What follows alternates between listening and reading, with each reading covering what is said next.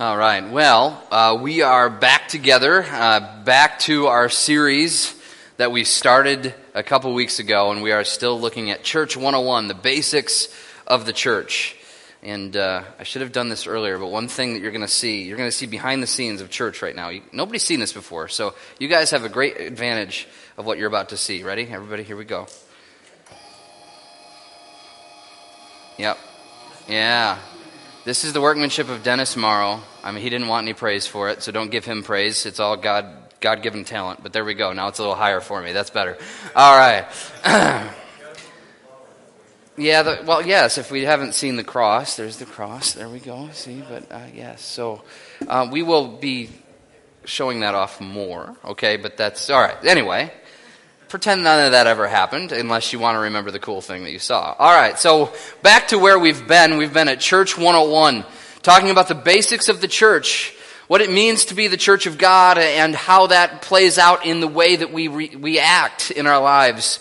And we've been going back to those basics, and I hope for all of us we have had some moments where maybe we've heard something new, but maybe it's not even about what we hear that's new, but something that we've heard before that we can just kind of hone in on. And that's been the hope as we go through this series. So far, through the last two sermons, we've seen the overarching theme, and I'm putting both of the main points together here, is that the church is the get-together of Jesus' family that is in the business of magnifying God, loving one another, and witnessing to the world around us. Again, the church is the get-together of Jesus' family that is in the business of magnifying God, loving one another, and witnessing to the world around us. And Acts 2, verses 41 through 47 have kind of been the central verses as we've kind of looked at what did the very first church of Jesus, what did that very first church, as they assembled together, what did it look like? And let me just remind you again of that passage, and let's read it together.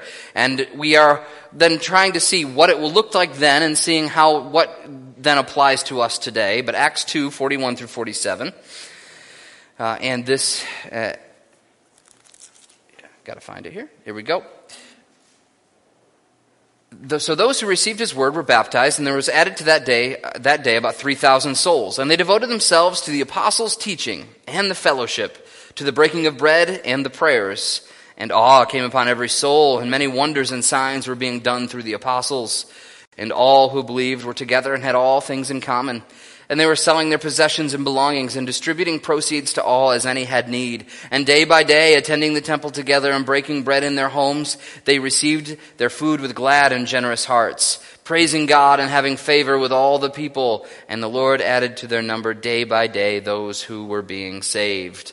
So again, in this passage, we see the core elements. It's the get-together of Jesus' family. It's people coming together to worship Jesus. That is in the business of magnifying God, that idea of worship, loving one another, and witnessing to the world around us. And we looked at those things last week, that those are the three primary roles that the church is to play: to magnify God to the world around us, and then to love one another as a family, and then to witness to the world around us. And honestly, those three things aren't necessarily exclusive of one another.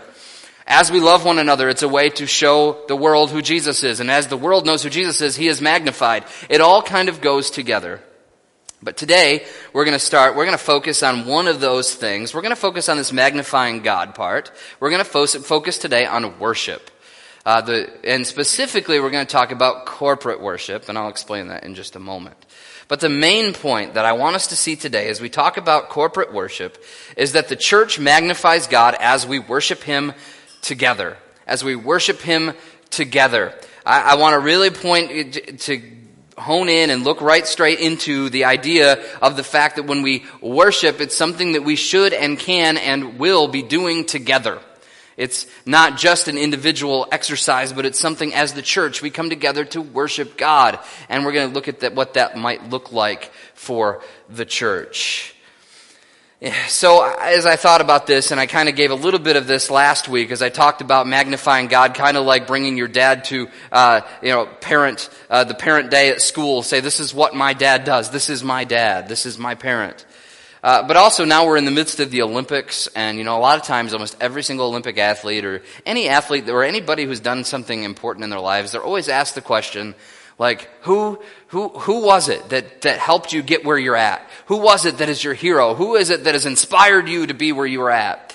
And not all the time, but so many times we hear the answer, well, it was my mom, or it was my dad, it was my parents, it was my family, it was my grandparent, whatever it is. And they have that opportunity to say, I want to give thanks to my parents. I want to show that my parents meant something to me and still do. And that's kind of what we're doing as the church. We are telling the world around us, and we're telling one another that God is our Father and that we love Him dearly, and He is the greatest thing ever, the greatest person ever. He is the one to be worshiped. And so, as we come together to do that, first of all, I want to get one thing out of the way, because a lot of times we'll talk about worship, and it's talked about as if, well, your life is worship. And let me just say this, it's absolutely true. Each and every one of our lives should be lived in a way to worship God. Actually, in Romans chapter 12, and many of you will know this passage, but in Romans chapter 12, and some of your translations may even use the word worship, some might not, but it's the idea here. It says in Romans 12, 1 and 2, I appeal to you therefore, brothers, by the mercies of God, to present your bodies as a living sacrifice, holy and acceptable to God, which is your spiritual worship. Do not be conformed to this world, but be transformed by the renewal of your mind, that by testing you may discern what is the will of God, what is that good and acceptable and perfect. All right, so here in Romans 12, and I've heard this preached many times, and maybe you have as well, it talks about the whole idea that our whole lives are to be a living sacrifice, that we are to live a life of worship, that every part of our life, from what we live at home, to what we live at church, to what we live at our workplace, to when we're walking down the street, that all of our lives should be pointed towards being a living sacrifice, putting ourselves behind God and magnifying Him, and that our whole life should be a life of worship. This is absolutely true. It should be. Our whole lives, our whole individual lives should be lives of worship. However, today we're not going to talk about the big picture of worship, which is ascribing worth to someone, which is something we should all be doing in all of our lives. But today we're going to specifically target and focus on corporate worship. When we come together, what does worship look like? In Hebrews chapter 12, we see a picture of this. And I want to go there and read this verse in Hebrews chapter 12. Hebrews 12, verses 28 and 29. Hebrews 12, 28 and 29. It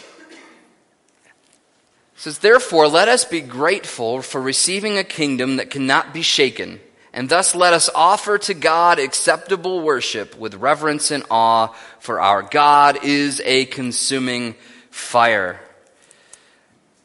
We see here in the book of Hebrews that there is an element then that if we are grateful and that we are part of a kingdom that cannot be shaken, that we need to offer God acceptable worship with reverence and awe. Let us offer to God acceptable reverence.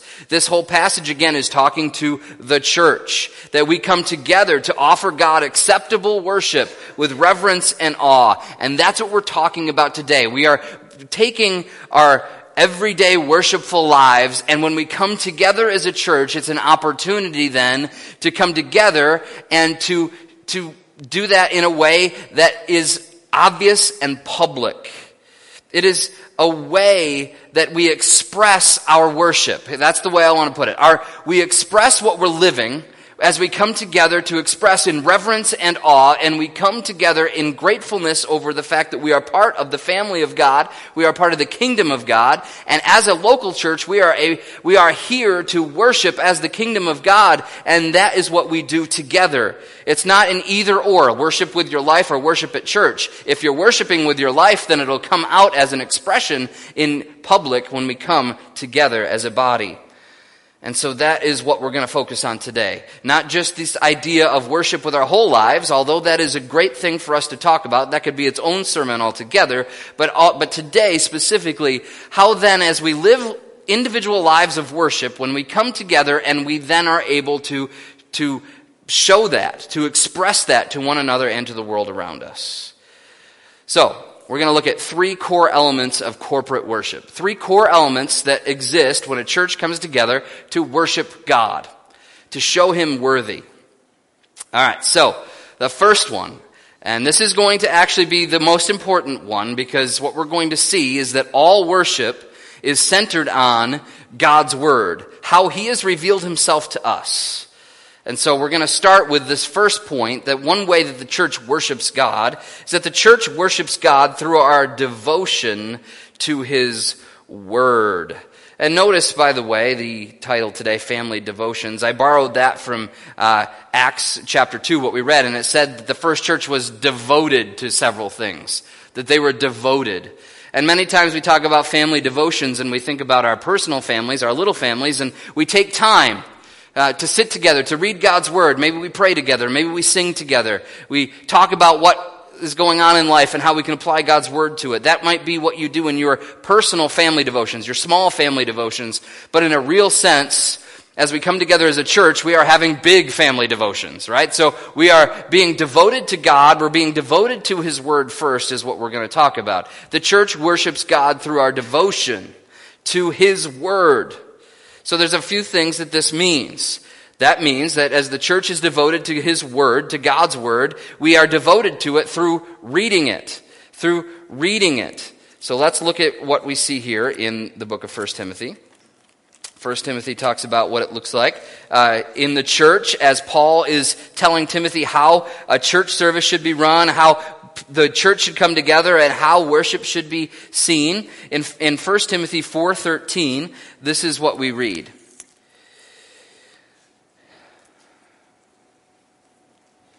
Until I come, devote yourself to the public reading of Scripture, to exhortation, to teaching. Do not neglect the gift you have, which has been given to you by prophecy when the council of elders laid their hands on you. All right, so this starts basic. When we come together as a church, we read the Bible to each other and with each other. Like, the Bible isn't just around so that you can have a personal devotional book. The Bible is here so that we can read it together. So we read it aloud. And that's why when we preach sermons and things like that, or we teach Sunday school, it's not as if we just come up with a bunch of our own ideas, but no, we read the Bible. Because we need to hear God's Word for it to mean anything and for it to change us. And we can worship God simply by listening to His Word. And that just makes sense. Think about it. If you really care about someone, if you really value someone, you're going to listen to what they say. And so if we're going to be worshiping God, both in our personal lives and in our corporate lives, then we need to be listening to what God says. If He's truly worthy of worship, then we will listen to Him. And so we start by saying we need to be reading the Bible together. This happens in sermons, this happens in teaching, this should happen in our small groups. This should happen just as you get together with people. It wouldn't be a bad idea just to read Scripture together so that we hear the Word of God. So we worship through our devotion to His Word by reading it. Now, the next part kind of flows from this, and we're going to go to the next book that Paul wrote to Timothy, 2 Timothy. And we are going to look at 2 Timothy 3:14 is where we're going to start here. 2 Timothy 3:14. And follow along here. What else should be happening in the church is that we should be devoted to His Word through preaching it. It should be preached. In our church services, when we're together, God's Word should be preached. 2 Timothy 3:14 through 4:5. But as for you, continue in what you have learned and firmly believe, knowing from whom you have learned it, and how from childhood you have been acquainted with the sacred writings, which are able to make you wise for salvation through faith in Christ Jesus. All Scripture is breathed out by God and profitable for teaching, for reproof, for correction, and for training in righteousness, that the man of God may be complete, equipped for every good work. I charge you in the presence of God and of Christ Jesus, who is to judge the living and the dead, and by His appearing in His kingdom, preach the word, be ready in season and out of season, reprove, rebuke, and exhort with complete patience and teaching. For the time is coming when people will not endure sound teaching, but having itching ears, they will accumulate for themselves teachers to suit their own passions, and will turn away from listening to the truth and wander off into myths. And as for you, always be sober-minded, endure suffering, do the work of an evangelist, fulfill your ministry. So again, Paul is writing to Timothy about what it looks like to, what is so important in the church of God. And he says you need to be preaching the word, preaching truth, not preaching myth. Now, when I say preaching, I want us to understand that I'm kind of putting preaching and teaching in the same boat here. I'm not separating them out, because here, as it talks about preaching, it says in verse 2 of chapter 4, it says, "Preach the word, be ready in season and out of season, reprove, rebuke, and exhort with complete patience and teaching." So here, as the word is preached, it's also taught. It all goes together. We're talking about preaching and teaching. It's about the proclamation of the Scriptures. That's the point. It's proclaiming God's word, and it's proclaiming what He says. That is what should be done in a church. Now, this is part of what everyone understands that churches are meant to do, and that's why there are churches that have pastors, and even in other denominations, priests and all those things, who preach the word. This one shouldn't shock anybody that we should be preaching the word. But I do want us to make sure that the emphasis here is that we are preaching the word. Here in 2 Timothy, it says the Scriptures are profitable for every good work. They're profitable for every good work. And so therefore it needs to be God's word that we preach, not our own. And this is something that every time anybody who comes up to this pulpit, or any pulpit in a Bible-believing church, we've always got to be careful. We've always got to be bathing what we're about to say in prayer and bathing it in God's word, because it's about what He says, not about what we say. And what was happening in the time of this writing was that people were coming and they were preaching, sure, but they weren't preaching right, good, true messages from God's word. They were just telling the people what they wanted to hear. We see that in today's world, where people will say, if you just can have enough faith and believe in Jesus, then your whole life will be perfect and wonderful, and you'll have wealth and riches and prosperity beyond your wildest dreams. That if you just believe in God, you can be healed of anything and never have any problems in life. That's what people want to hear, but the Bible is a picture of our complete and utter dependence upon God and nothing else. We can't do anything ourselves to make our lives better. That's not the point. The Bible is not a how-to book to make your life better. Although your life will be better if you trust Jesus. But this is not a life for dummies book. This is a book that is God's word that we listen to, that is ultimate truth. So preaching is not about telling people what they want to hear. It's about truth. We want to make sure that that is always true here at our church. It should be true of any church. All right, so then, not only do we read it and preach it, we also listen to it. Listen to it. All right, so if somebody's reading it and somebody's preaching it, that means somebody needs to be listening to it. And as a church, many of you will know this passage in the book of James. And we looked at this even as we went through the book of James here not too long ago, last summer I believe it was. James chapter 1, verses 19 through 25. Let's listen to what is said. "Know this, my beloved brothers, let every person be quick to hear, slow to speak, slow to anger. For the anger of man does not produce the righteousness of God. Therefore put away all filthiness and rampant wickedness, and receive with meekness the implanted word, which is able to save your souls. But be doers of the word, and not hearers only, deceiving yourselves. If anyone is a hearer of the word and not a doer, he is like a man who looks intently at his natural face in a mirror. For he looks at himself and goes away and at once forgets what he was like. But the one who looks into the perfect law, the law of liberty, and perseveres, being no hearer who forgets, but a doer who acts, he will be blessed in his doing." James is making a very strong point here. He's saying it's not enough just to hear God's word. We need to actually listen. And yes, hearing and listening are two different things. We can hear many things, but unless we truly take it in, remember it, and act on it, that's true listening. And so we need to be a people, a church, who listen to the word of God.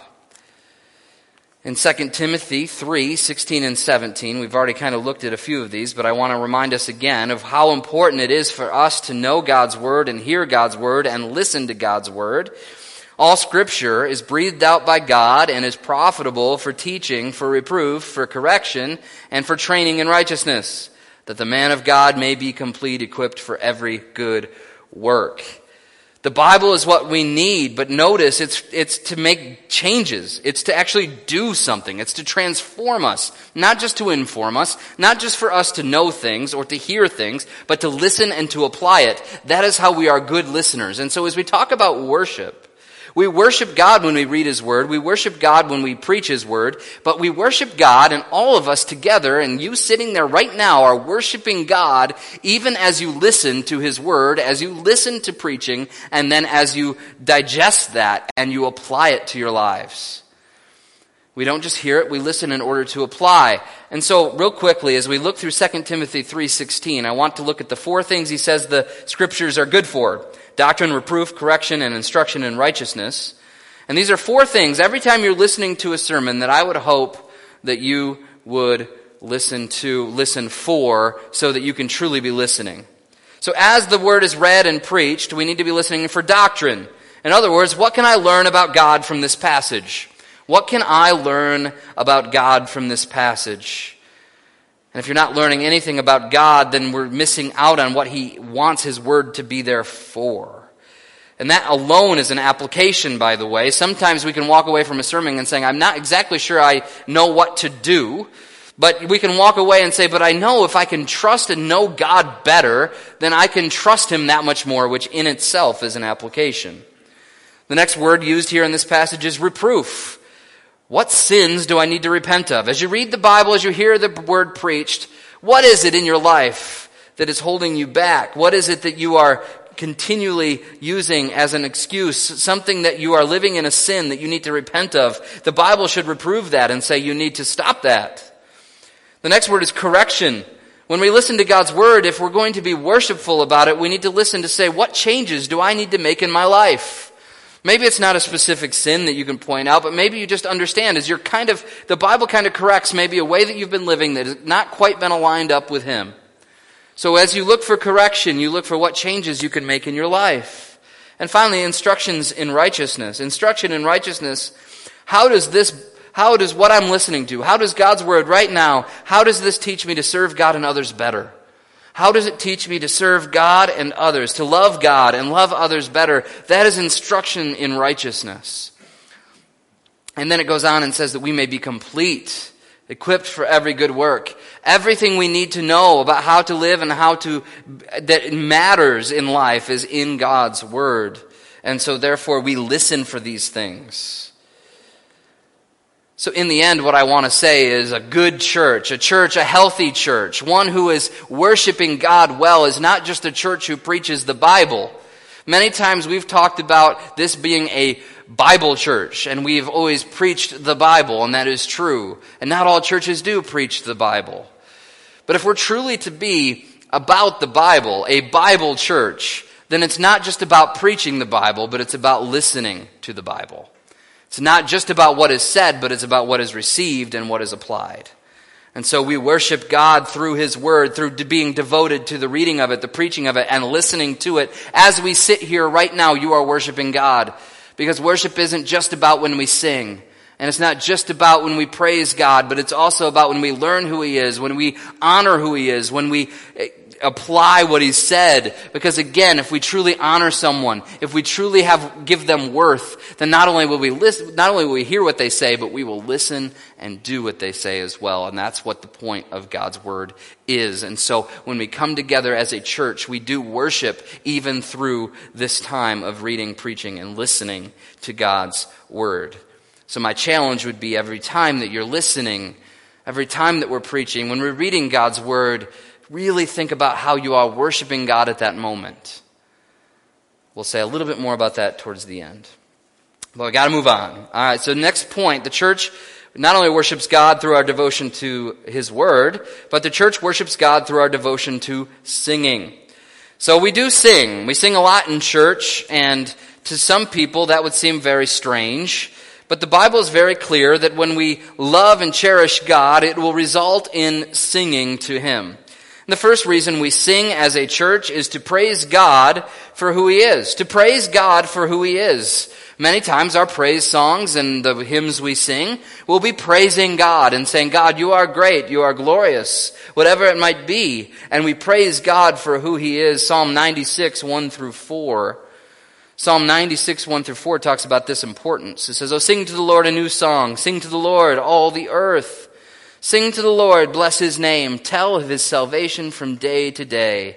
Declare His glory among the nations, His marvelous works among the peoples. For great is the Lord and greatly to be praised. He is to be feared above all gods. So here in the book of Psalms, we see that the importance is laid upon us to sing God's praise, to sing of His goodness. And we do that when we come together, and that is a way that we worship as a church. James 5:13 also would come into play here. James 5:13, and we'll come back to this again, this passage, but in James 5:13, as James writes to the early church, he says, "Is anyone among you suffering? Let him pray. Is anyone cheerful? Let him sing praise." Again, if we are seeing what God is doing in our lives, then we praise Him for His goodness. And so we come together and we do that together. We sing praise together with one another. That not only do we praise God for who He is, but we thank God for what He has done.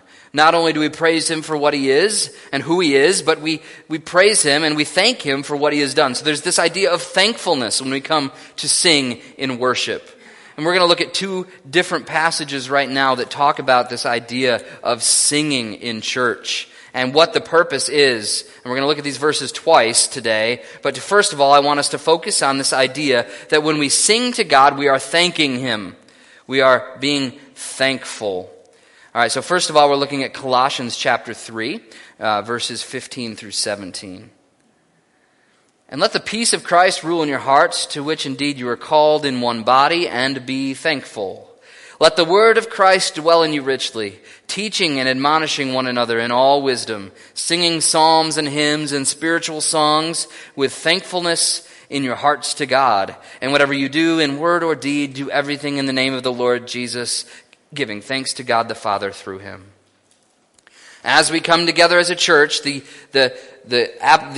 instruction that is given to the Colossian church is that we come together in peace and we let the word of Christ dwell in us richly. That gets us back to what we talked about in point 1. But then as that happens, the natural result, one piece of worship then becomes this idea of teaching, admonishing one another. That's what we've all talked about. But that also happens as we sing psalms and hymns and spiritual songs to one another with thankfulness in our hearts. It's about being thankful. Turning over to the book of Ephesians, something very similar is said in the book of Ephesians, chapter 5, verses 18 through 21.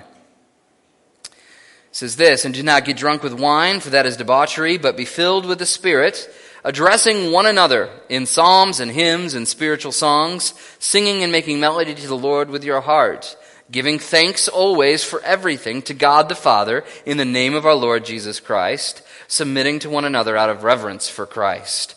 Again, don't miss this idea of always giving thanks. As we sing, we give Him thanks. We praise Him for who He is, and we thank Him for what He has done, and that is the truth of worship when we come together to sing. We are praising God. We are thanking God. But there's one other element of worship that many times we miss. And we've preached on this before, so this won't be new for everyone. But in these two passages, the other thing that you need to notice is that when we sing, we do it to point each other to God and what He has done. This idea of togetherness, even right here in Ephesians where we just looked at, what does it say? It says that we need to address one another in psalms and hymns and spiritual songs. And this passage ends with saying, submitting to one another out of reverence for Christ. Colossians isn't much different. It also shows this idea of coming together to sing to each other, to build each other up. See, when we come together as a church to sing, it's not just about vertical praise and thanksgiving. That is a big part of it. But it is also about horizontal teaching, encouragement, peace, unity. It's about singing to one another as much as it is to sing for Him. We sing to know who God is. We sing to thank Him for who He is. But then we also remind one another that He is who He is and that He's done what He has done. And so part of singing, I want to just emphasize this. It's not just for you and God. So many times when we think, well, the singing part is just me and God. Well, you can do that in your room, in the shower, wherever you are. You can sing to God, and that's great. Do it. But you're missing a piece of what God wants here when He says sing, address one another in songs.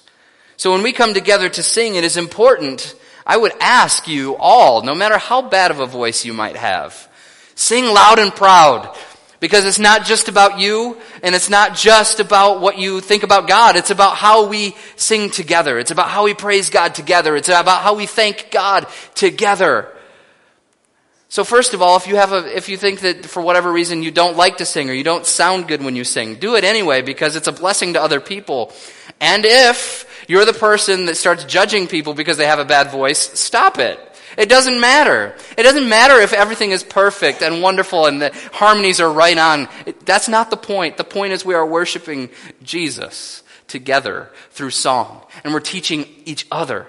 And so that should lead us into more and more worship as sometimes I need to hear other people singing, right? Sometimes I'm just not in the place where I'm not in the greatest place to be able to be praising God the way I know I should be. But then I'll hear somebody else who is, and it reminds me of who God is and what He's done on behalf of the church. And so I just want to encourage everyone that as we have corporate worship, as we sing through corporate worship, that piece of it, that we would look at it not just as it's between me and God, but it's all of us. It's all of us together praising and thanking God through song. Moving on. Third way, not only do we worship God through being devoted to His Word and being devoted to singing, we worship God through our devotion to prayer. So I read this quote this week, and I don't remember which book it was in, but it said, "We praise God because He is great and glorious, but we pray because we're weak and in need." Listen to that again. We praise God because He is great and glorious, but we pray because we are weak and in need. And that's where we go next as we talk about prayer. So we worship God through prayer because we are saying to God, I am nothing, you are everything. I need you. And when we pray to God, that is a way of worshiping Him because it's reminding ourselves and it's reminding everyone who might hear us be praying that we are in desperate need of God. That is what prayer is all about. So indeed, when we pray, we need to make sure that we are praying with humility as a church.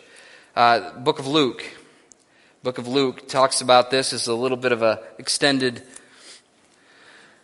talk from Jesus, but he says here when he talks about prayer and he talks about humility, Luke 18, 1 through 14. And he told them a parable to the effect that they ought always to pray and not lose heart. So that's the reason Jesus is telling this to his disciples. And he said, in a certain day there was a judge who neither feared God nor respected man. And there was a widow in the city who kept coming to him and saying, give me justice against my adversary. For a while he refused, but afterwards he said to himself, though I neither fear God nor respect man, yet because of this widow keeps bothering me, I will give her justice, so that she will not beat me down by her continual coming. And the Lord said, hear what the unrighteous judge says. And will not God give justice to his elect who cry to him day and night? Will he delay long over them? I tell you, he will give justice to them speedily. Nevertheless, when the Son of Man comes, will he find faith on the earth? He also told this parable to some who trusted in themselves that they were righteous and treated others with contempt. The men went up into the temple to pray, one a Pharisee and the other a tax collector.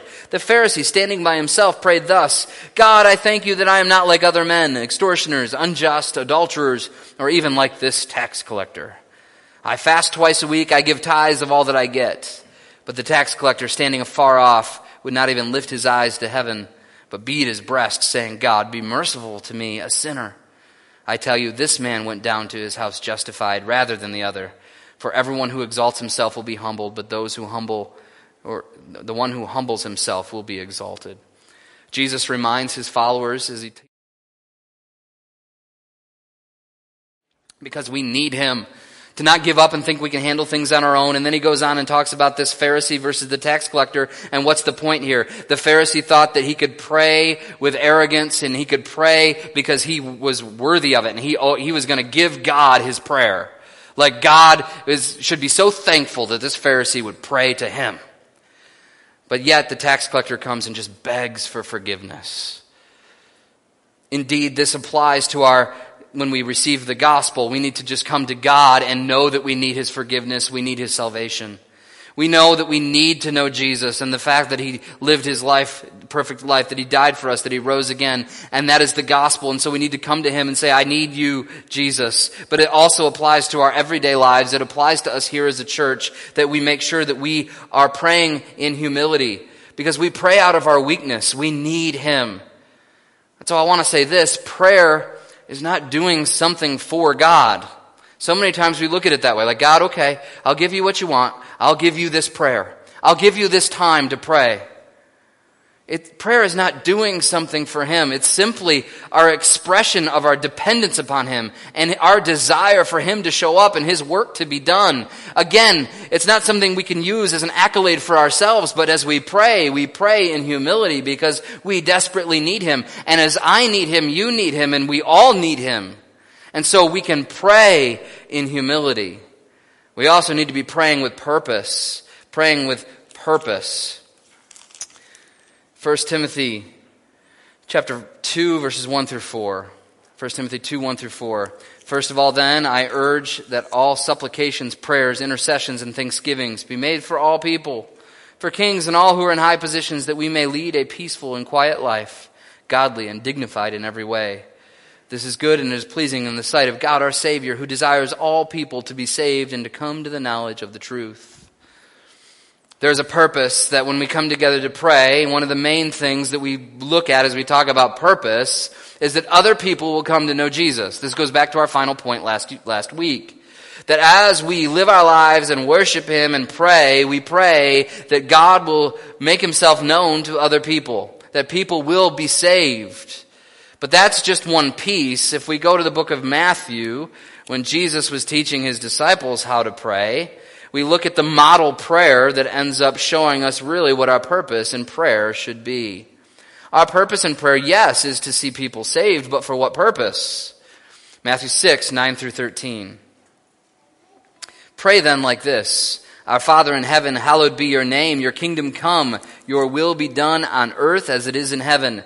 Give us this day our daily bread, and forgive us our debts as we have forgiven our debtors. And lead us not into temptation, but deliver us from evil. As Jesus teaches His disciples here how to pray, there's a few things I want to take notice of.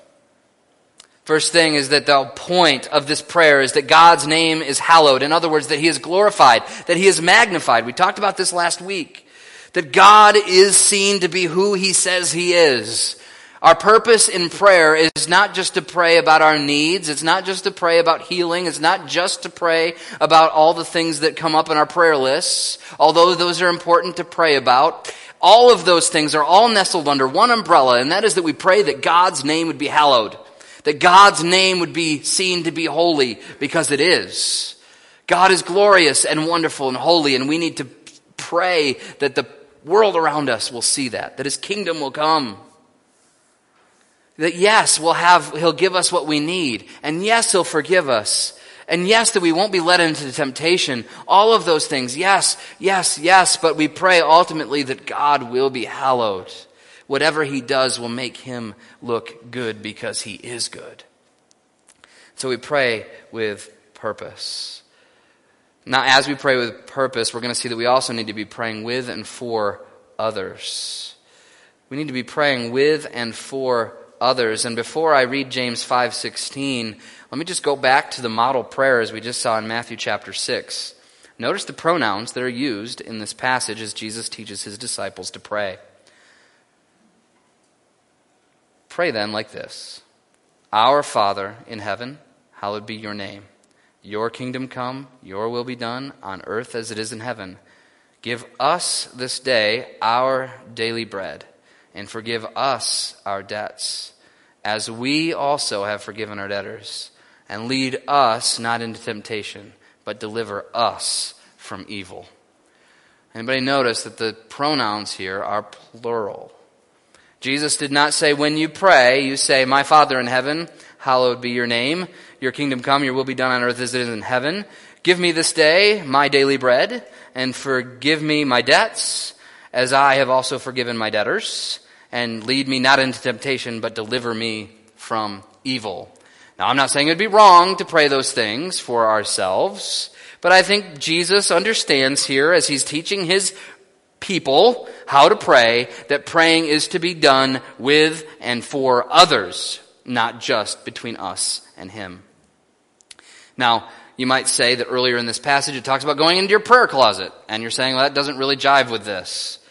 What's the point of Jesus talking about the prayer closet? It is not that you can only have personal prayer. His point is that your prayer needs to be done for God, not to show others how good you are. It goes back to the Pharisee. The idea here is that when we pray, it is to be about what we're praying for God's glory, not for our own. And so if we need to hide ourselves in a closet, then that's something we should do. But the point here, as God is teaching us about prayer, is not that we can only be one-on-one and we can never pray with others, but it's about our motivation when we pray. Are we motivated to pray based on what it makes us look like or because we want God to look good? And there is a complete difference there. We don't want to be showy in our prayers, but we do pray together. James 5:16 tells us this. James 5:16 is very clear. It says this, therefore, confess your sins to one another. We're not even talking about that today, but that's a part of this. Therefore, confess your sins to one another and pray for one another that you may be healed. The prayer of a righteous person has great power as it is working. Elijah was a man with a nature like ours, and he prayed fervently that it might not rain. And for 3 years and 6 months it did not rain on the earth. Then he prayed again, and heaven gave rain, and the earth bore its fruit. Here James is talking about the importance of prayer, and again, what does he say? He says, confess your sins to one another and pray for one another. This is not just about praying for yourself. It's not just praying for your needs. It's about praying for the church.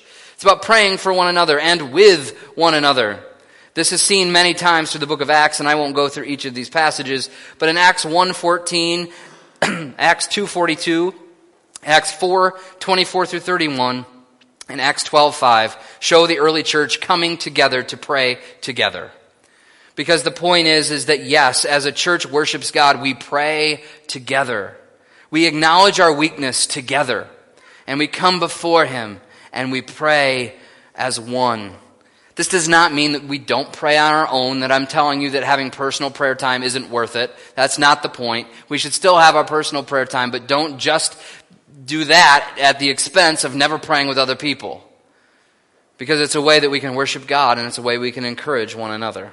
So we need to be praying with and for others. All right, so the 3 points we've seen today is we worship as a church. We are devoted to His Word, we are devoted to singing, and we are devoted to prayer. So let's look at some implications real quick as we get ready to close. So the implications of what we've seen today is I want to say that we need to devote ourselves. Devote yourself to engage with God's Word. Devote yourself to engage with God's Word. And notice I use that word specifically. I don't say devote yourself to hearing God's Word. I don't say devote yourself to preaching God's Word. I say devote yourself to engage with God's Word. Worship begins and ends with God's revelation of Himself and His ways, which is seen in His Word. And so all of our worship is centered on that. And so we need to be engaging with His Word. We need to be reading it. We need to be hearing it. Well, ultimately, we need to be listening to it and applying it. And can I also just add here that this is not just for the parts of the Bible that you like. Wouldn't that be nice? Ignore the parts you don't like. Listen to the parts you do like. That's not the point. All of God's Word, going back to 2 Timothy 3, says all of God's Word is breathed out by God. It is all profitable. It is everything we need, and so therefore we need all of God's Word, even the tough parts, even the parts that you don't really care for, even the parts that are really hard to understand. All of it is important that we hear it, we read it, we listen to it, and we seek to apply it. It's important that we do this no matter where we are and what we're talking about. So some practical tips that I want to give you that was actually from the book last week that I read from, How to Be a Good Church Member, I think is what, or How to Be a Healthy Church Member by Thabiti Anyabwile. All right, so here is some of his ideas. How then do you come into church ready to worship through listening to sermons and lessons, listening to God's Word? Well, first of all, prepare yourself to hear throughout the week. This includes praying. It includes maybe if you know the passage the pastor is going to be in, for instance, if we're talking about a preaching or even ABF, you know we're in Romans. You read it ahead of time. You digest it ahead of time. You start to prepare ahead of time. So you're not just coming in cold turkey. Read and study the passages ahead of time. I already said that. So you prepare yourself. You read and study passages ahead of time when possible. After the sermon or lesson, talk about the sermon or lesson with others in the church. Talk about it. What did you learn? What did you not understand? Maybe you don't understand something that somebody else does and they can help you out. So we talk with one another and we engage with one another so that God's word continues to be talked about. When we leave here and we go out into the foyer, or when we're just milling around in here before ABF starts or after ABF, we have the opportunity not just to talk about what's happening in life, although that's important, but also we can talk about what we're learning, what God is teaching us. We can talk about God's word. Next, we apply what you heard to your life. Really think about it and take time to figure out and look at, what did I learn today that will allow me to live in a certain way differently this week? And as I said, this is not always meaning that every sermon comes with five application points, but what it means is that God's word is there to change you. Not just for you to know it better, but to change you. And so look to God's word for what can change. Another thing you can do is ask questions and engage with the pastor or teacher. And although this scares me sometimes, we are always here to listen to questions and engage with people about God's word.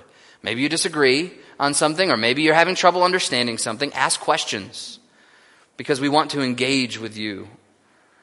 And then finally, be humble through the whole process. Be humble in your knowledge. There are some of you in this congregation that probably know more about the Bible than I do. I would be sure of that. That does not mean that we need to use our knowledge of Scripture as a weapon on anyone. To think that I know more than you or you know more than me, and so we're going to use that to trump each other, is not what the church is about. So be humble as you approach God's word. Be humble and see what you can learn, and also be willing to engage with people and not just get stuck in pride, but to be humble. That's important as we think about God's word. So devote yourself to engage with God's word. These are just some practical ways you could do that. Next, devote yourself to singing with and to others. Again, this is not just a suggestion. This is an expectation of the Christian life. It is expected that when you come together that we would sing together, sing to God, and sing for each other. That's the whole point. Again, sing even if you can't hold a tune, and don't judge others who can't sing. It's not about the quality of the music, but about the content and the heart of the worshiper. As we worship God together, we hopefully will, in one sense, be tone deaf. Not in every sense. We want to do excellence, don't get me wrong. But we want to sing to and with one another. And one last thing, just to remember, singing isn't about the entertainment value. You don't come to church to get a concert. That's not the point.